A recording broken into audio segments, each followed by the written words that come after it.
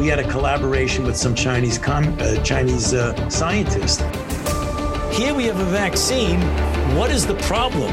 Get over it. What we are very proud of now is that we penetrate the cabinets.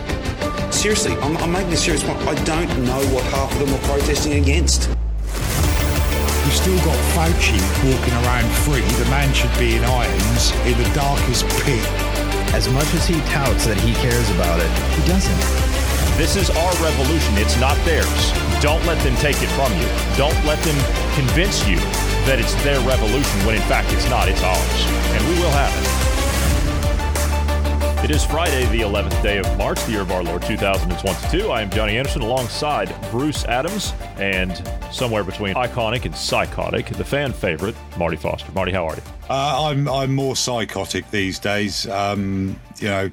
Icons, those little Russian religious paintings, isn't that an icon? Well, it's orthodoxy, the Orthodox religion. So you got those icons. You got those in Eastern Orthodox religion, Russian Orthodox, Greek Orthodox, those types of things. Yes. Yeah. So old, cracked, and of no physical use. That's me. Yeah, I'm an icon, and I'm psychotic. Yeah. Thank you for clearing that up, Bruce. How are you today? You're welcome. Healthy and alive. Running on a little bit less sleep today. I had a wonderful experience last night and smashed my toe on a drawer. Oh. And it split it right open. So, goodness. My foot's in throbbing pain today, but other than that, yeah, I'm good. Okay. All right. Well, that's good. You got it cleaned up and all stitched up and everything. Yeah, I'm assuming. Yeah. Got it all. Yep. Got the bleeding under control and everything. Yeah. Got it all under control. Yeah. Well, that's good. Which is why I have a little less sleep, but yeah. Well, we'll try and get through this as quickly as possible so you can go take a nap. And then Marty and I can head off. Sympathetic face. This is look, my sympathetic face. I thought about not revealing that because that injury is minuscule compared to the stuff that you guys have been doing. But I've got used to not sleeping. Last night was fantastic because around about 11:30, I woke up, needed the bathroom. I woke up again at 1:30, needed the bathroom. And then the leg that has been most recently operated on started to throb and ache. So I've been up since 4:30 this morning, and that's kind of usual for me. So I can't wait until, I don't know, they legalise some form of narcotic here so I can just drug myself to sleep. But until they do, I'm afraid I'm stuck with this. But I am sympathetic towards you, Bruce. There's nothing worse than losing sleep. And I've got a friend back in my hometown who's got a really nasty condition called fibromyalgia.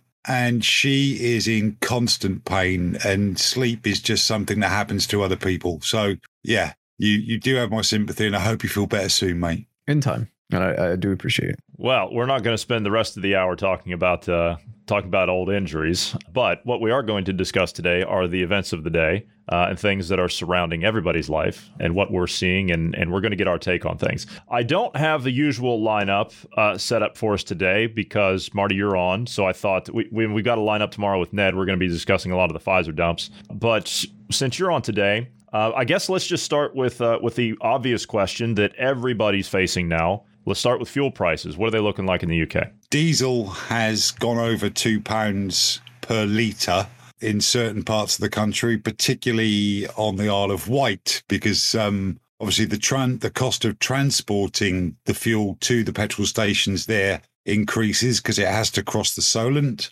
But yeah, it's rising everywhere. And I realised I probably should have filled my car up a couple of days ago. I'm going to have to do it tomorrow now. And your boat as well. What are you going to do with the boat? Well, fortunately, the boat doesn't use very much fuel.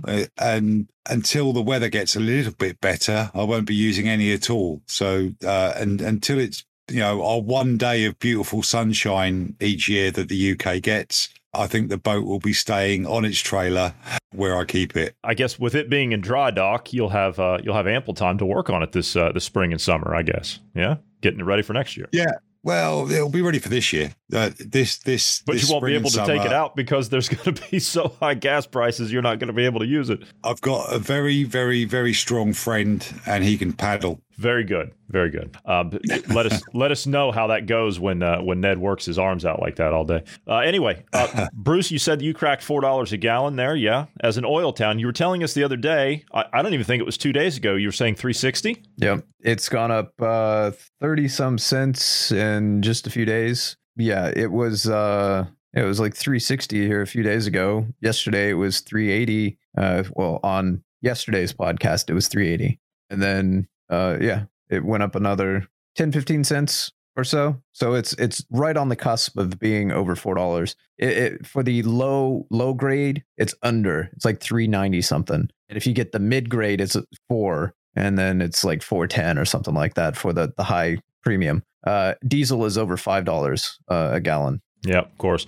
I didn't have a chance to look at the fuel prices today. I didn't pass a petrol station. I did go out today. I was at the bank and a couple other places, but I didn't have a chance to pass a petrol station. So I'm assuming that the prices here are going to mirror what you guys are dealing with. So it's probably closer to the UK than the US. But that's okay. Jen Psaki, the White House press secretary, she has an excuse as to why all of this is happening, especially to those of you who are listening to us in America. There's a perfectly logical, reasonable explanation for all this. Check this out. You may have noticed this week that your gas prices have gone up. I want to talk to you a little bit about why. A lot of it has to do with Vladimir Putin. Oh, right. The reality is that Russia is one of the 3 largest oil producers in the world. And the fact that they have started this conflict, invaded a foreign country, and they are such a big producer of oil in the world is the reason why the global oil markets are disturbed right now and why your gas prices are going up. The president's going to do everything he can to bring down the price of gas for the American people. But there are a few facts you should be aware of. U.S. production of oil and gas is rising. In fact, in the first year of the Biden presidency, there was more oil and gas produced in the United States than the first year of the Trump presidency. And there's opportunities to produce more from here.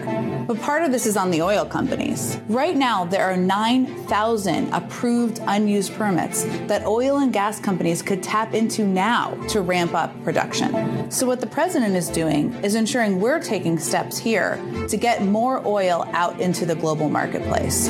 That includes the release of 40 million barrels from the Strategic Petroleum Reserve back in the fall.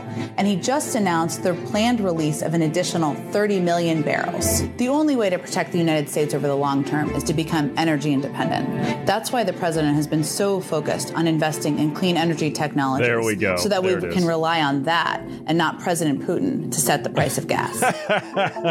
You know what? There it is. They are, yeah, right at the end. But you know what? They are blaming Putin for everything. Now, don't get me wrong. There's plenty of blame to go on the Russians here for what they've done. But I'm not talking about that right now. I want to stay focused on this. I mainly played this to trigger Bruce because everything that she said within that, first of all, that's childlike. That sounds like a public service announcement that's given out to kindergartners is what that sounds like. They really think we're that stupid. Yeah, sorry, go ahead. That was help. It was help for the hard of thinking. Exactly. Isn't it funny that we abbreviate a lot of words? Now, the word sarcasm, or if someone is sarcastic in the UK, in fact, we all are.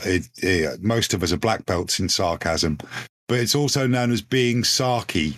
And that's what she is, isn't it? She's trying to be sarcastic, or rather she comes across as sarcastic, but she is in fact just condescending. But something I wanted to just broach here with regards to oil prices. There isn't a pipeline from Russia to the US, is there? Pumping oil.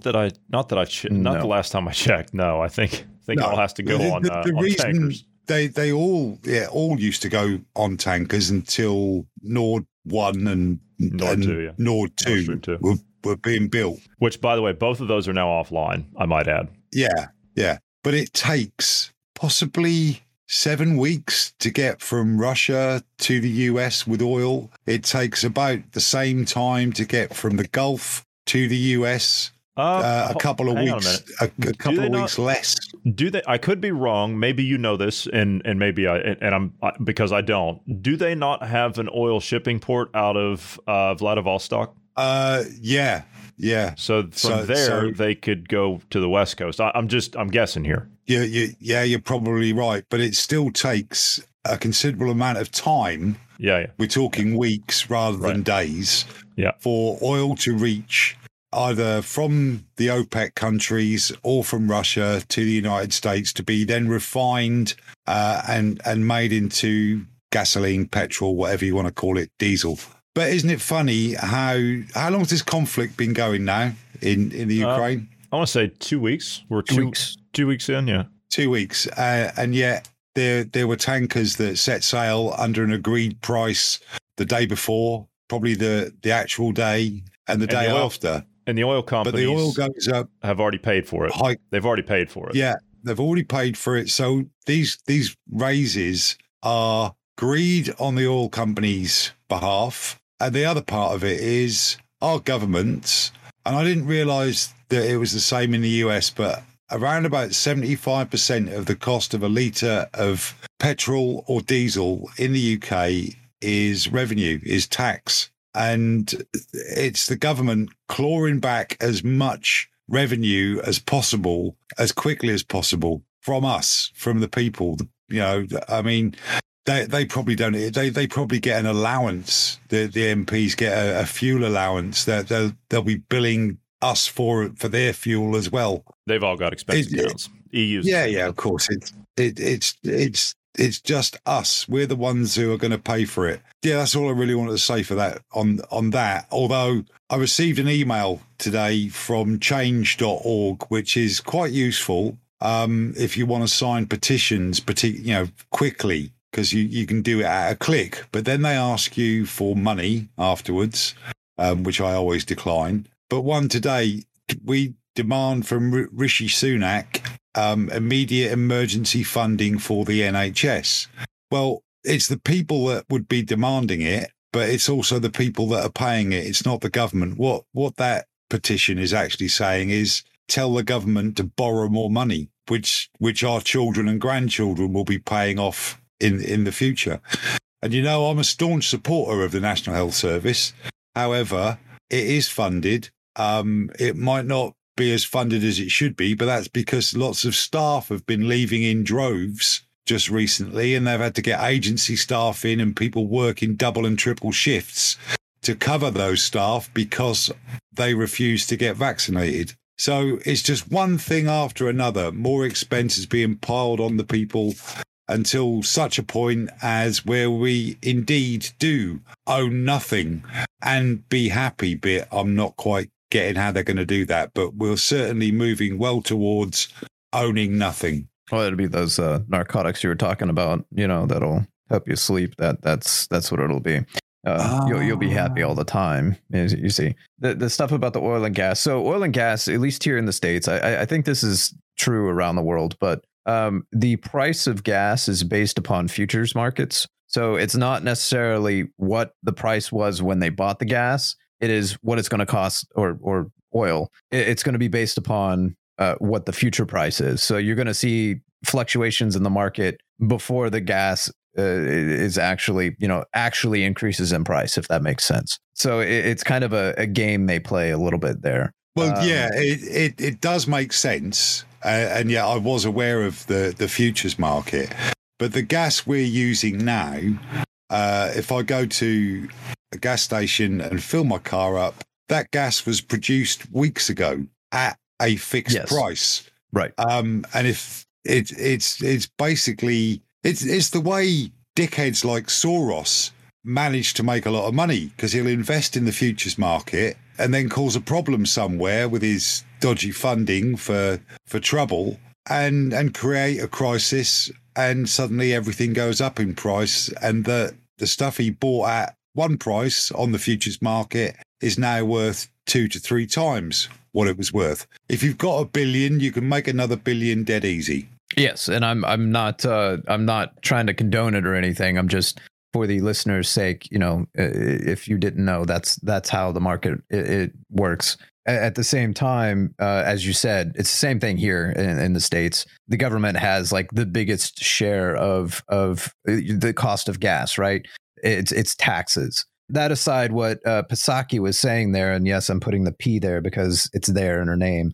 She was saying that, there's like however many contracts are available that they could go and drill on. Okay, there's a problem with those contracts. Number one, I want to know where the contracts are located. Show me where they're physically located, and then show me the survey showing that there's actual oil in those locations that she's saying that we could go and drill. So that right there is something that she doesn't, tell the listener in that. And then the other nonsense that, we should go on to the green energy and stuff and get away from petrochemicals.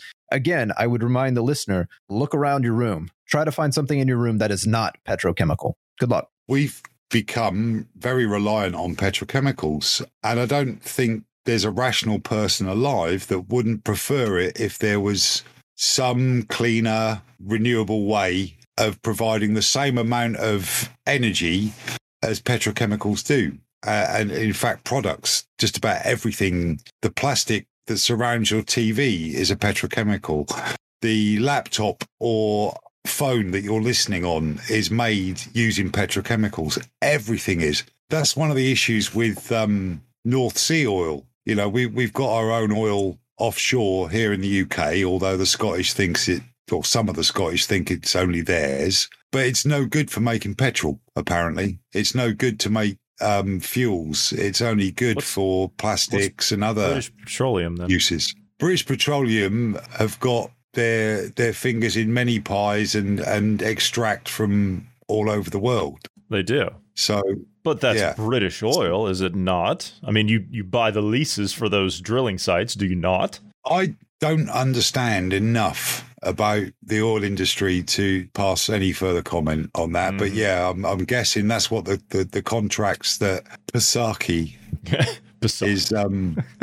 We've got to be careful, because actually there might be thousands, if not millions, of people called Psaki. Yeah, that's true. Oh no, they can have just Saki if they want, if that's what their name. Yeah. For her, it's Psaki. Right. Okay, I have one more clip. I have one more clip of her that we need to get to, and we can move on to the Ukraine and Russia thing, because I would really love to get your take on what you think's going on over there.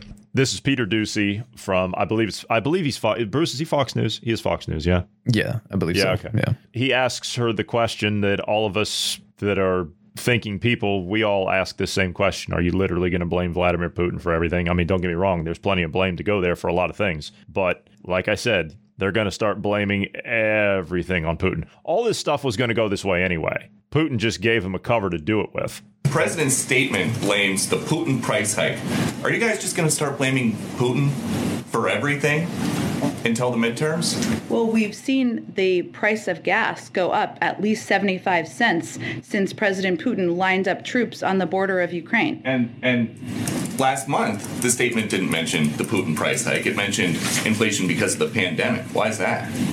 Well, Peter, last 2 years, there was a global pandemic. Everyone who's global economists have all agreed that has been the biggest contributor to date of inflation because of the impact on the supply chain. Obviously, global events impact the economy, the global economy, as well as global inflation. And the price hikes as a result that have escalated over the course of time of President Putin's further invasion of the impact on the global oil markets are, of course, having an impact. So translation, just to clear that up, Peter, the agenda changed, and so we're changing how the talking points are going to go with that new agenda. That's all she said there. As I said, the oil prices, the rising cost of goods and services, the inflation, all this stuff was coming anyway. The economy was going to go this way inevitably. We're at endgame. Marty said it years ago. The banks are empty. That was our suspicion a couple of years ago. And after we got the documents from what they actually did from the FOIA requests, what the Fed did after the crash of 2008, or what was supposed to be the crash of 2008, and they bailed out the world economy to almost $30 trillion, and they've taken out another $100 trillion on top of that. This is not sustainable any longer. Historically, central banks, to cover their tracks, they always revert to war and hyperinflation. That's what they do to cover their tracks. That's what they'll do. So if a currency fails, that's where they go with it. That's what they do every time. That's all she's referring to there is that. She's just trying to spin it off and stay with the administration talking point to push it off onto the Russians. Well, the third one is natural disasters. Now, you can't necessarily, although probably by now we can create an earthquake in a region where that's going to cause prices to be hiked and futures markets to increase exponentially. But they have been able to produce disease, it would seem. And so there's your third option right there with what the banks can do. War. Oh, yeah, now hyperinflation. Yeah. And to cover things, actually, that's what they do. Yeah, but the hyperinflation is actually the effect of those other two things, either a man-made disaster or a natural disaster.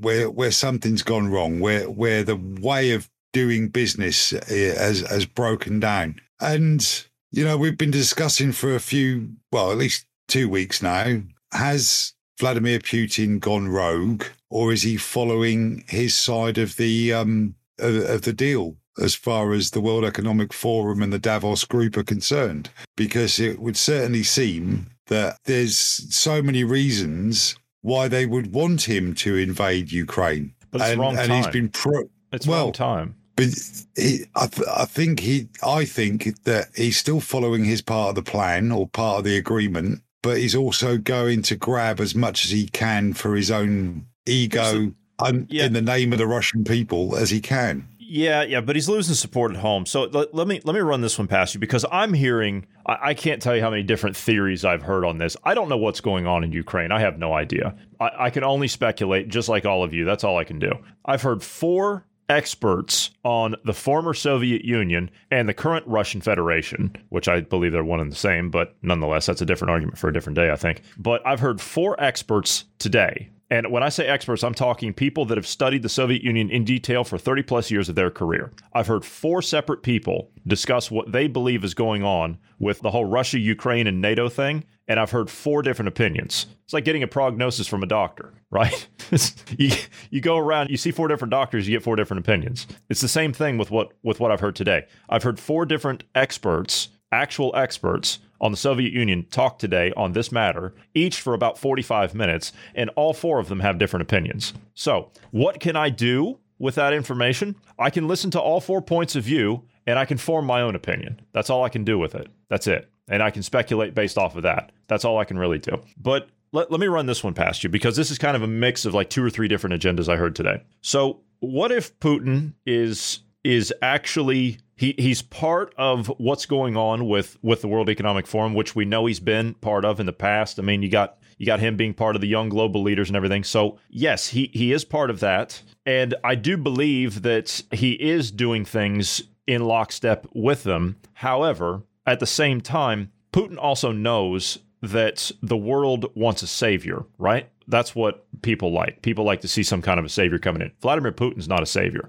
I wholeheartedly believe that. I thought that before I heard any of these opinions. I don't think he's some kind of a white knight or whatever. I think that's nonsense. But what if we're now to the point where, and I believe that this is actually the case. This part I actually believe. What if we're now to the point where I really don't know of any other way to put it. The communists and the old Bolshevik lines. Because let's face it, Schwab has a bust of Lenin in his office. What if you have that old line of thinking that has now infiltrated so many organizations? It's infiltrated our capitalist organizations here in the West because it's offered to get in bed with them and do business and make all kinds of money. Because you've got the Soviets, you've got the Russians that collapsed the Soviet Union. I believe on purpose. I'm reading a book on it right now by Anatoly. Whatever his name is. I'm reading a book on it right now called New Lies for Old. And basically it was a high-level KGB guy that said, look, he defected to the West in the mid-'80s, and he said, the Soviet Union is going to collapse, but it's not. They're going to make it look like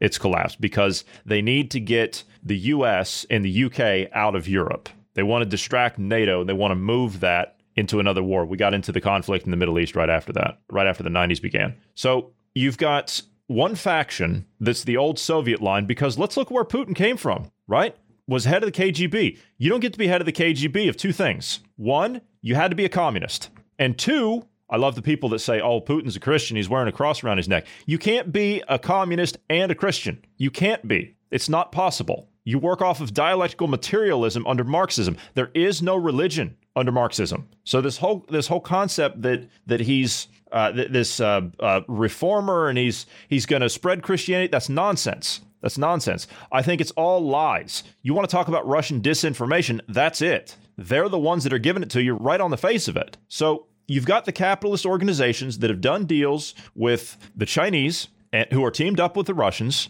We've let our guard down here in the West. Our institutions are infiltrated. I don't even want to call it a corrupt crony capitalist system. We're a plutocracy, more or less, with Klaus Schwab and his type. That's a plutocracy. You've got rich people running around that have got all the money, that are running around making policy. The governments are just kind of in the way. And you notice they're getting them out of the way. That's a plutocracy. So you have these institutions that are all corrupted. Now you've got power plays that are being made under which side wants to actually control and run things. And I think the old Russian way that Putin was brought up in, I think that's what he wants to do. He wants to get the band back together, as I like to say. He wants to bring back the old Soviet Union, because if you listen to his speech, he said Lenin created modern-day Ukraine, and the dissolution of the Soviet Union was illegal. That sounds like, to me, like he wants to go and get all that real estate back when I listen to it. Well, so now it comes a power struggle. I think that Putin did. I think he cooperated with Schwab up to a point in the Western power structures up to a point. But I think now it's coming to the point where I think he's starting to turn on them. But he's not any kind of savior, is my point. No, he's also making a fundamental mistake. I mean, when we look at the map of Europe and we see part of Russia, the bit that goes into Asia doesn't tend to be shown on the maps. It is a massive country. There's no saying it's good to learn from your mistakes, but I've adapted that to it's good to learn from your own mistakes, but it's better to watch somebody else screw up and learn from them. That way you don't have to suffer the pain of the mistake. Well, the Roman Empire, in its time, got bigger and bigger and bigger. And the problem was that Rome in the centre had to fund more and more troops to defend the perimeter. And as they defended the perimeter, that's when the rebellion started inside the perimeter of the countries and city-states of Rome and so on. And it's the same with Russia. It's still got its rebellious regions that don't want to play Putin's game. And a lot of his soldiers, just on that point, a lot of his soldiers, a lot of them, and I heard this today too, a lot of them actually walked off, as in they deserted, because they were essentially being told as they were going into Ukraine that, oh, you're going to be fighting all nationalists and all neo-Nazis and everything else. And once they got there, a lot of them were saying, hey, wait a minute, we've got cousins that are down there. We're not going to go in and start bombing these cities. And a lot of them deserted. I heard that. I don't know. There's so much disinformation coming out of there. It's hard to sift through all that. But yeah, I mean, what we're hearing on the mainstream media is that the majority of the Russian troops that are there are conscript troops. They're not professional soldiers. And that may well be the case. But they have got some extremely good professional units and professional forces. So why aren't they using them? Why are we seeing these failures?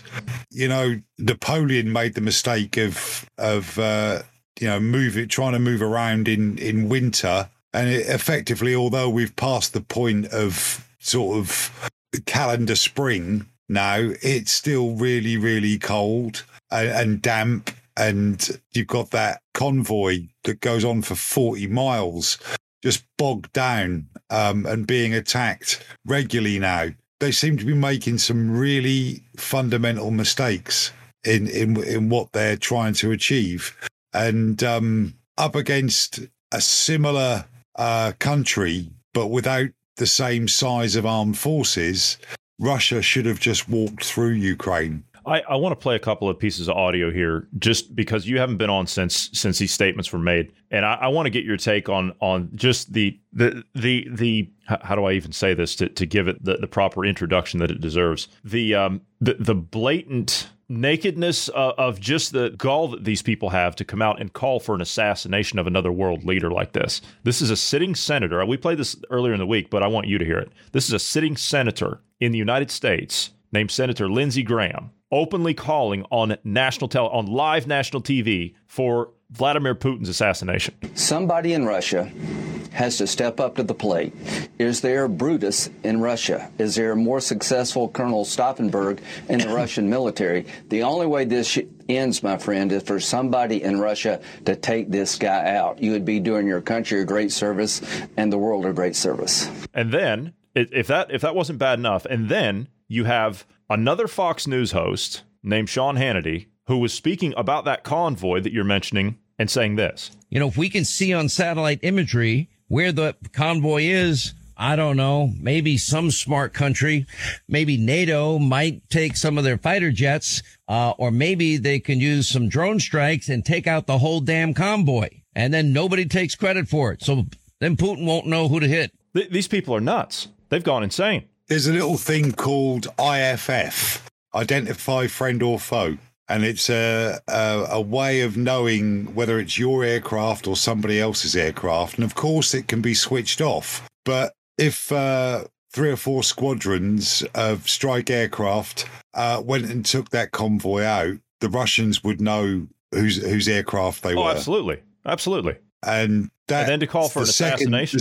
Well, calling for assassination, he's just speaking the way he feels, isn't he? But the other guy talking about, was it both the same guy? No. One was a sitting senator. The other one was a TV show host. Okay. So the TV show host clearly has never watched any footage of Hiroshima or Nagasaki and doesn't understand the outcome of relatively small nuclear explosions, which would be the result of any NATO country taking out that convoy. The man's an idiot. There's no two ways about it. What we've got here, we've got a barroom brawl where people are armed, and at the moment, they're still just using their fists. And as long as they keep using their fists, we can see a way out of it. It's when the first one pulls a gun, that's when it's all over and no one wins. So I'm gonna propose an idea here, another possible scenario of what's going down. So we've talked about ESGs, and we've talked about how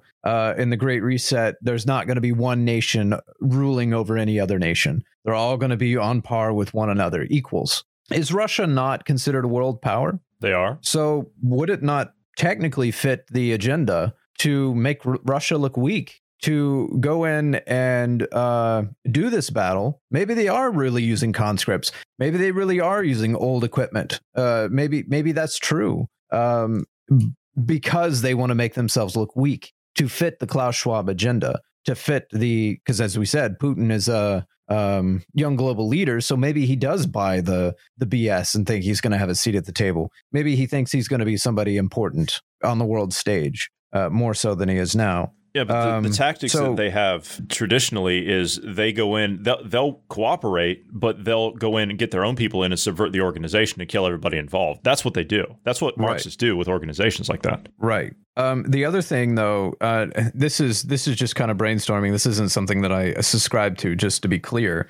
But this is just brainstorming on a possibility. The other thing is if you look at the ESG stuff, that's done by corporations. That's not done by government. And what has all the corporations done to Russia? They've effectively sanctioned them. They've effectively shut them out from most major corporations that are a part of the ESG agenda. So everything's fitting into alignment with ESGs in that sense. But the one thing in this is where Putin stands and what his intentions are. That is the part that I don't know, and I can't prescribe motive to. We're just guessing. We're shooting from the hip. But as far as what the companies are doing and whatnot, that is ESGs at work. That is the Great Reset, hands down. But the stuff that's going on with attacking Ukraine, actually, what it could be too is they could have goaded Russia to do it. They could have basically made all the NATO countries look weak enough to be like, well, pandemic and everything, we're not going to be able to do anything to stop Russia from going in and take Ukraine. And this president's weak. So maybe they tried to goad him into doing it. I don't think Putin's that stupid to fall for it, but that's another. The timing. The timing's too. Yeah, I get what you're saying. The timing's too obvious, in my opinion. Yeah. Because if you look at the timing of it, he needed to go in now, even though militarily it's ridiculous because you got the thaw that's happening. And if you look at what's going on over there, you can't run wheeled vehicles or hell, even tracked vehicles through the countryside in Eastern Europe. It's a muddy mess. It's a muddy mess. You have a very small window of opportunity if you're going to launch a military offensive into those countries. Hitler didn't even go in there until summer because he knew that this time of the year would have been a lost cause for him. So he didn't go in there during that time. He waited until summer, which is what they should have done. However, I think, and this is playing into,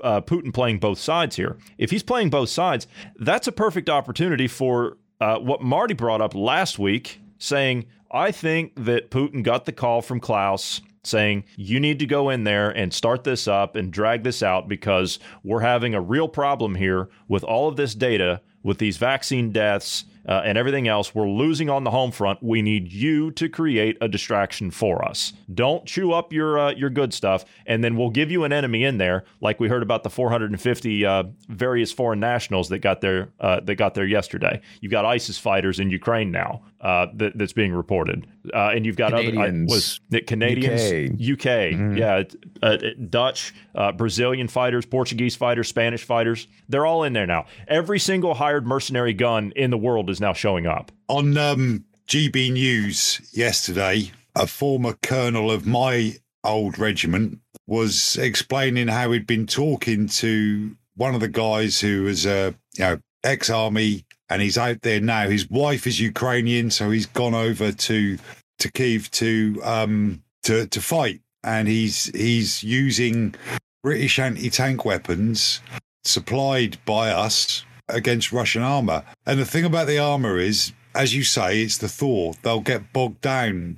Most of Ukraine is arable land. It's got the most arable land in all of Europe. And if you try and cross that kind of ploughed land, tracked vehicles, even, vehicles that are designed to go over rough ground, they're going to get bogged down. So they're all sticking to the roads.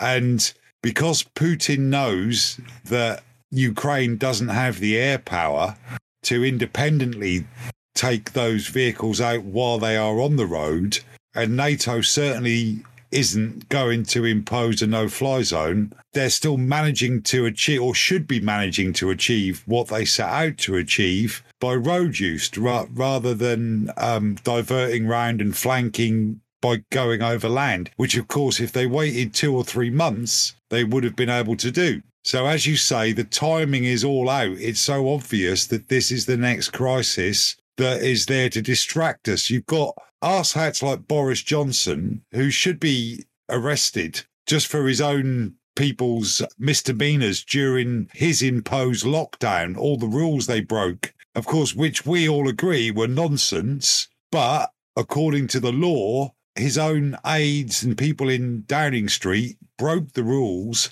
and should be arrested. But of course, that's all forgotten about now, because he's standing there with a blue and yellow flag behind him and saying how much he respects Zelensky and we're going to do this and we're going to do that. It's all being forgotten about. I mean, I imagine most people by now have forgotten that COVID-19 came from Wuhan in China, because it was called the South African variant or the Indian variant or the Brazilian variant, and they spread these variants all over the world, so that it's like, have I mentioned before, the agouti?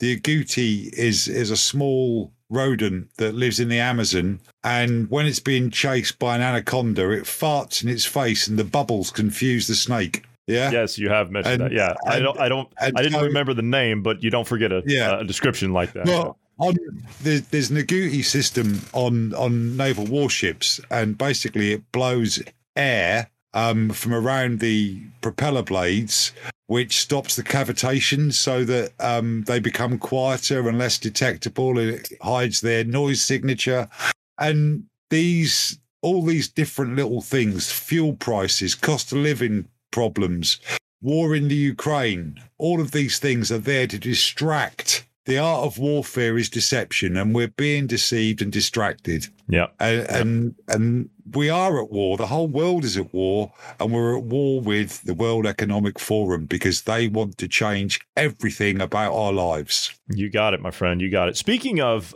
people that should be in jail, you've mentioned Tony Blair before, and he's of course been knighted now. I'm going to have to clean that up now. You've mentioned his name again, and I have to spit on the floor. We would like to, because we know what's going on is a distraction from COVID and what they've done with COVID. We're going to be talking about that with Ned tomorrow on the Pfizer dumps. That is horrendous. And we're going to be talking about the collusion with the media on top of that and what they did there and how they were complicit in all this. But we've played clips of this guy here before. We've mentioned him here before. This is a funeral director from Milton Keynes. His name is John O'Looney. He's doing a podcast called The Voice of Wales, and he's talking about what he's seeing, and he's also talking about Tony Blair. And I think that you and he would have a lot in common. Marty, listen to this. I've seen it. I've had 70 or 80 funeral workers from various positions within the industry reach out to me and personally agree with me. And then I've even had them tap me on the shoulder at a local crematorium, and I'll say, well, that's great. What about if you speak? And then they look at the floor and they shuffle their feet and they've got no backbone. They're frightened. And let's face it, who wouldn't be frightened? Yeah, of course. Yeah. I mean, these people are willing to commit mass murder, genocide. And mass sterilisation. In fact, it was really interesting because it was put to Sir Graham at that meeting towards the end. He was told openly, you do realise that when people find out what this government has done, there'll be civil unrest and possibly civil war. And he agreed. He said, yes, we know. He said the government are actually well prepared for it, and they're surprised it hasn't happened already. They're surprised it hasn't kicked off already. That was what he actually said. Yeah. They're rubbing their hands, and this whole clap for the NHS. You could hear it no matter where you were in the UK. You could hear it. So that that to me, that was soul destroying because you could see the compliance. We've got 80,000 NHS staff prepared to throw their careers away, but I'm still a conspiracy theorist. If it was just me, I'd agree. It isn't. I kind of wonder is one or two things. Have they perhaps thought, well, COVID's not doing the job, we need to nuke Europe, a deliberately activated war, because they've pushed. The only ones who didn't want to fight was Russia and Ukraine. Yeah, they're warmongers. Look at Tony Blair. A universally condemned liar and war criminal. What right did we have to go into Iraq? Syria. What right did we have to go into Syria? None. No different to Hitler going into Poland. And everyone said how wrong that was. We went in there under the flag of hypocrisy, and make me ashamed to be British. He's now been knighted. He's now been knighted. Give him his full title. It's fast become a badge of shame, hasn't it? Absolutely. It's not a badge of honor anymore. It's a badge of shame and corruption and paedophilia and lies. And when you're going to give someone like Tony Blair, you might as well give the Yorkshire Ripper a knighthood, then, mightn't you? Because he's no better than the Yorkshire Ripper. He's a scumbag, and he's cost the lives of millions of people. Tony Blair. And he's openly condemned as a universal liar. Yeah. How can he not be languishing in a prison cell? Yeah, the one thing about the Yorkshire Ripper, at least he got a chance to go in front of a court. This guy, he would never see. Yeah, he would never see a court. House of Parliament this week, I can't remember who it was who made the suggestion. I think it was one of the opposition parties, but they stood up at Prime Minister's question time and basically said that Zelensky should be given the highest honour that we can give him, which is an honorary knighthood.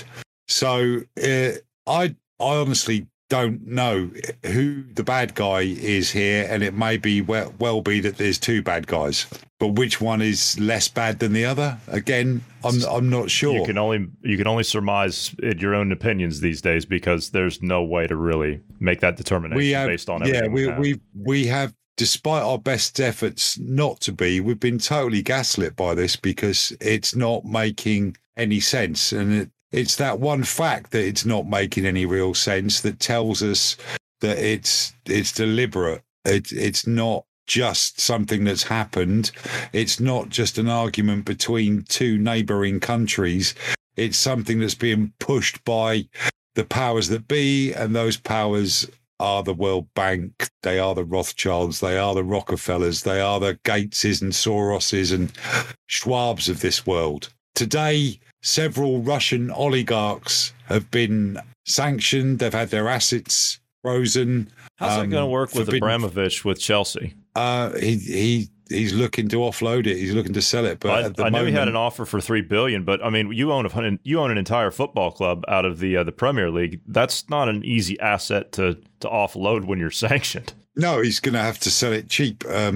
or maybe he can't even offload it until the sanctions are lifted. And then why would he bother selling it then? Because it's extremely successful. So do these sanctions mean anything? Are they just having a little bit of a hiatus, a little bit of a break? Because whatever tax they do pay in the country where they've got their businesses and their corporations, if they've been sanctioned for 6 to 8 months, that's a whole year's worth of tax revenue lost to that government, because they will run at a loss for that time. So you only pay tax on profit. Corporation tax is paid on profit. It's not paid on turnover. So by shutting these businesses down, what the governments are actually doing, or rather, freezing their assets and sanctioning the business and forbidding them from trading, is taking their own revenue away.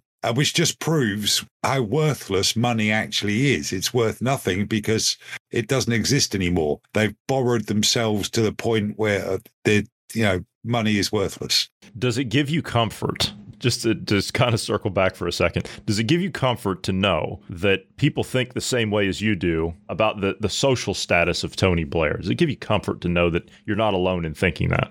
Obviously, I know he has been key in a lot of the COVID stuff. He's been out there pushing it, saying we need digital IDs and people got to take it. If you don't take it, you're just a moron. You're stupid. You don't know what you're doing. Yeah. That kind of stuff. I nearly had to buy a new television when I saw that, because I was already leaping towards it to punch his face.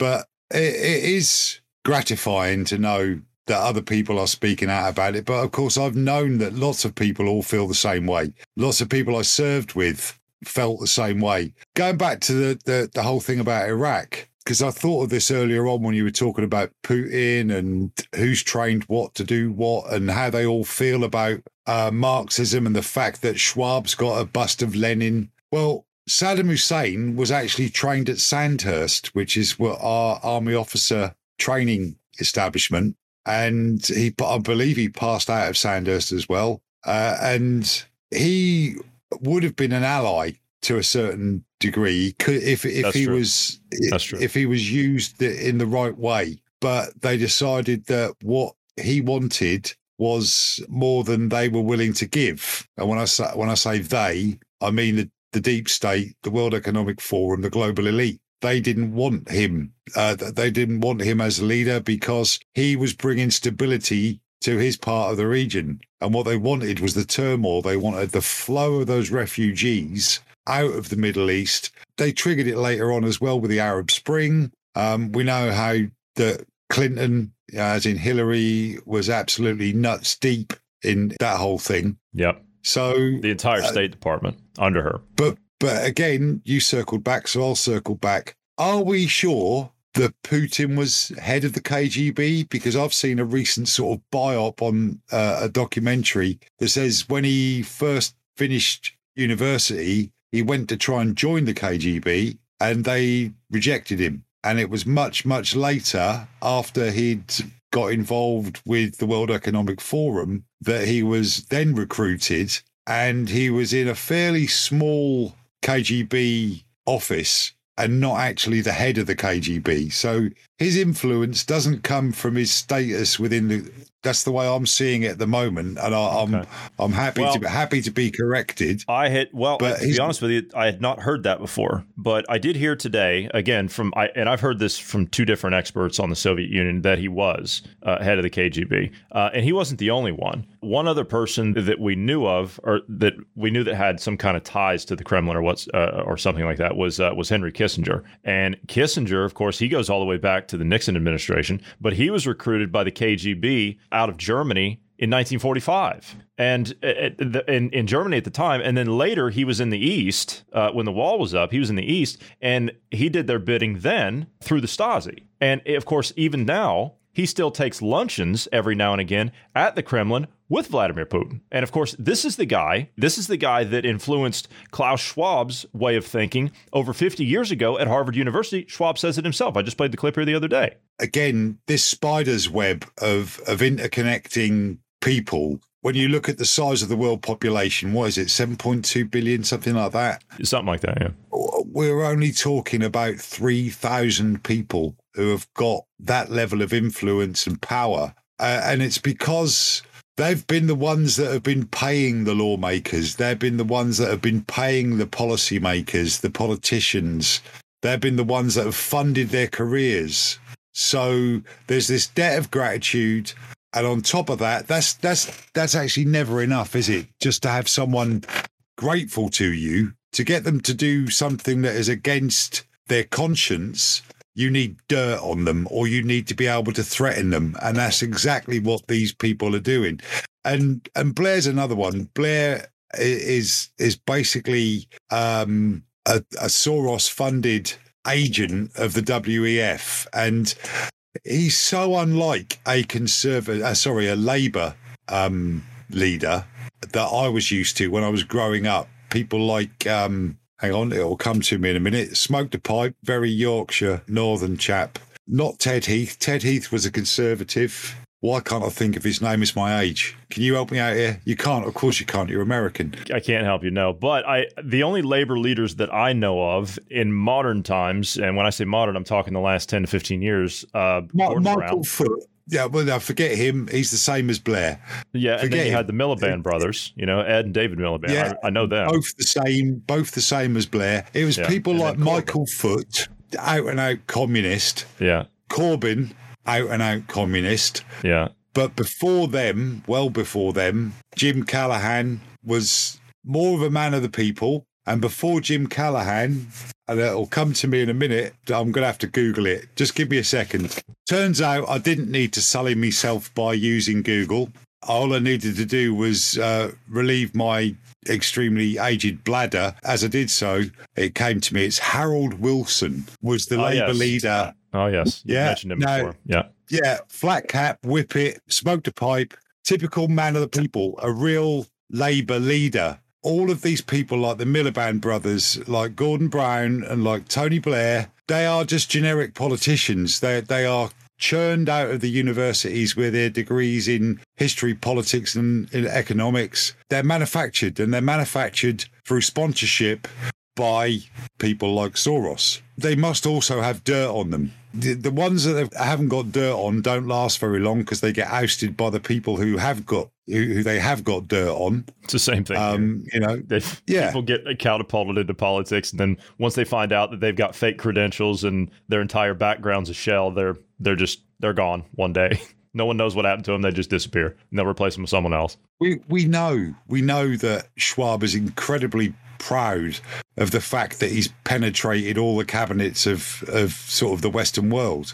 So what do? I had a leaflet came through my door yesterday, and it was from the local Conservative Party, and this is for the local council, not the state parliament. This is just local council. There were several questions, and they used the phrase "Build Back Better" twice throughout this questionnaire. And I've filled it in, and I'm going to return it. They've given us an envelope, prepaid envelope, to send it back. But they put their address on the bottom of it, so I'm going to go and return it in person. And I'm going to ask them, why are they using this World Economic Forum mantra in local politics? Are they, these two candidates, both female, are they aware of what it means and where it comes from and what the potential outcome of a great reset will be? I'm going to try and ask them the questions. The trouble is, there's been two incidences in this country, at least, at sort of MPs or councillor surgeries where people have murdered the MP. So I've got to first of all, make sure I can get in there safely and speak to them, because there's a lot of blockers in the way now, as in security. Will they actually let me in the office? But the last question is, on a scale of 1 to 10, how likely are you to vote for the following parties?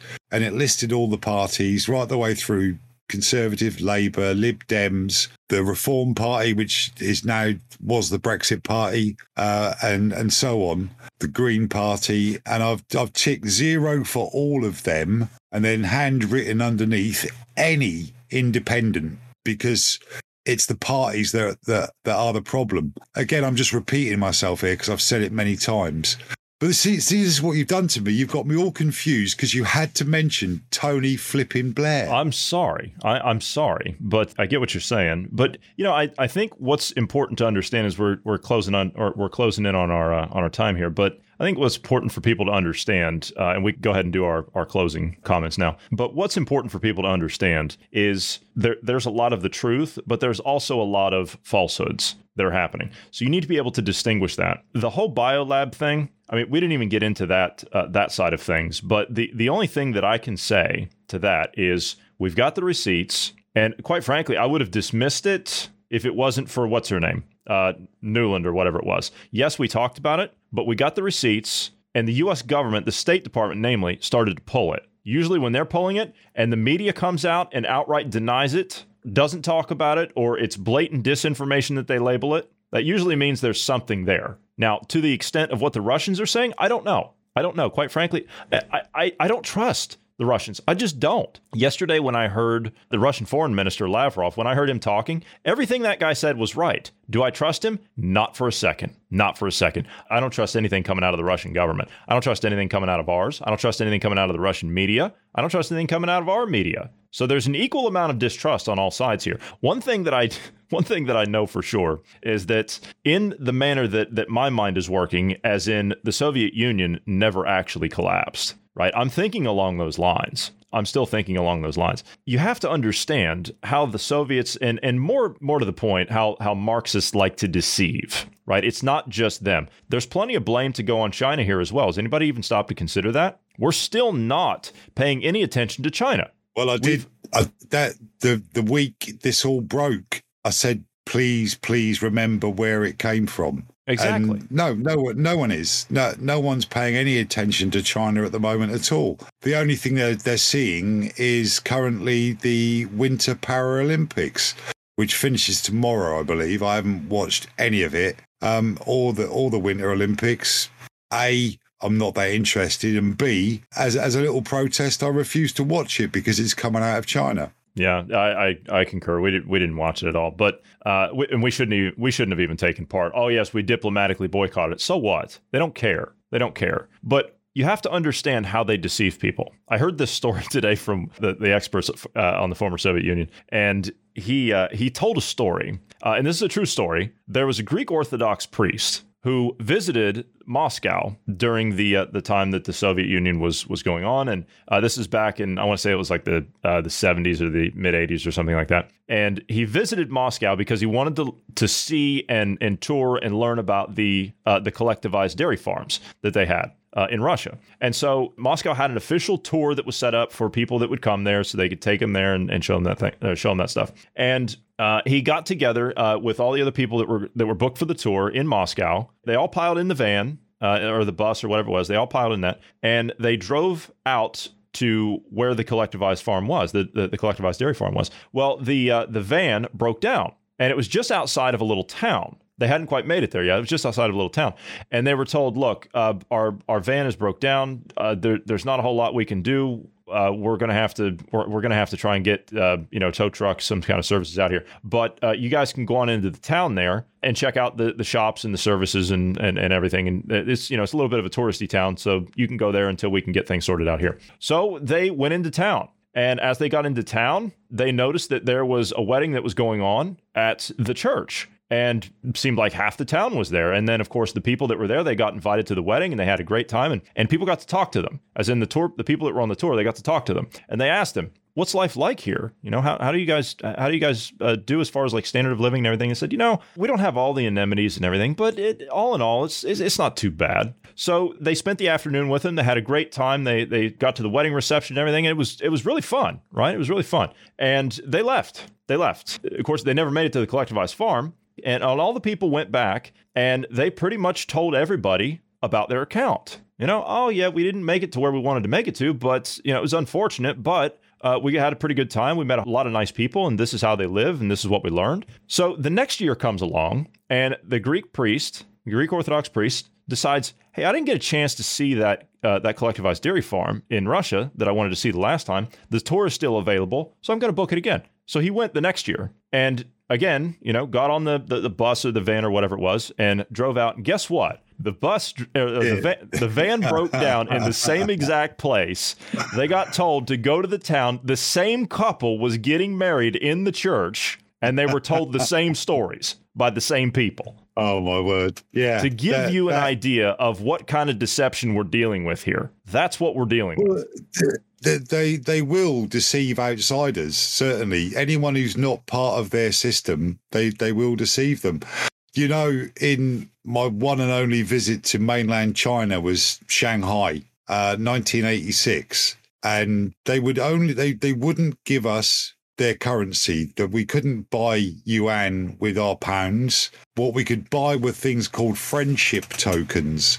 And the friendship tokens could only be spent in certain places. So that immediately limited us as to where we could go and what we could see. So we were guided to only see the best of what they have. But did you tell me the joke about the guy who wanted to buy his, what's the Russian car called? The Moskva or something like that? They made a car over there called the ZIL. The ZIL. Wasn't very good. Right. Yeah, it never really worked or anything. But this guy saved up his rubles because there was a long, long wait for people to get the cars. Even though they hadn't got the vehicle, they had to pay in full, then wait 10 years in some cases. Did you tell me about this? No, I didn't. But it was the same thing when I was studying about East Germany when the wall was up. It was the same thing. You had to put it in. It was 18 years here. This guy, on the morning he gets up and he's got all his rubles together and he goes down to the state-run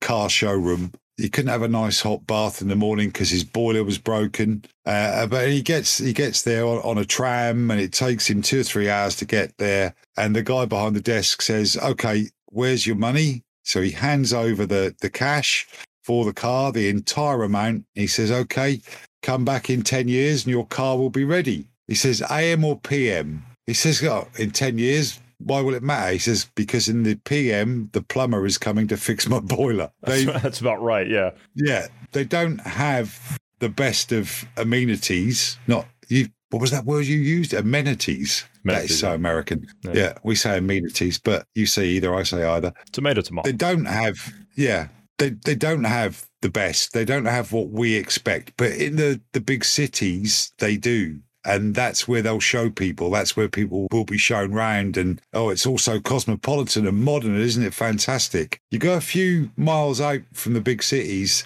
and you'll see people living very, very basic lives. And that's what real communism is. It's that kind of basic life where you have to work for everything. If you don't work, if you don't contribute, you get nothing. That's communism.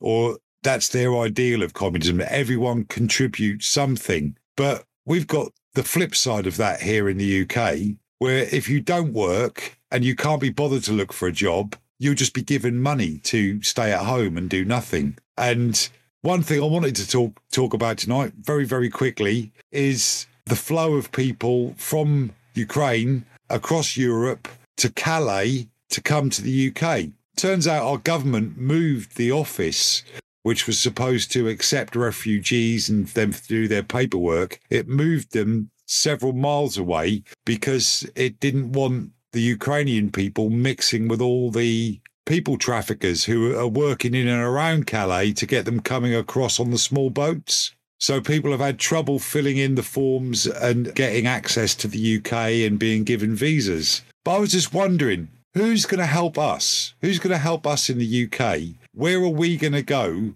if we get invaded, if we get taken over, if the Great Reset happens and suddenly we find ourselves in a totalitarian government? They don't even have to cross the channel. They just have to put our politicians in the right frame of mind and our police force and our armed forces to turn against the people. And where do we go? I'm pretty sure my little boat is not going to get across the Atlantic. So where do we run when there's nowhere to go? We can't run to Europe because it's already taken over. I'll tell you how you get over this tidal wave. You ready for it? Oh, do tell me. The only way out is through it. Yeah. When you find you're halfway through hell, the only option is to keep walking. Mm-hmm. That's absolutely right, my friend. And on that note, we are going to have to go. So for those of you who would like to send us some feedback, we would love to hear from you. Please do so anytime by dropping us an email at dynamicpodcast@protonmail.com. Also, do you like the podcast you're listening to? We would really appreciate it if you would tell 5 friends about us. Just 5 friends. That's all. Do you know somebody that's looking for information? You know somebody that's trying to come around and see the light? You can send them our direction. We'd be forever grateful for you to do that. So, Marty, thank you for being here today. Bruce, thank you for being here today. Thank you to all of the listeners. Everyone have a great weekend. We will see you on Monday. If you're signed up to us on Telegram, we'll see you tomorrow. Good night, people.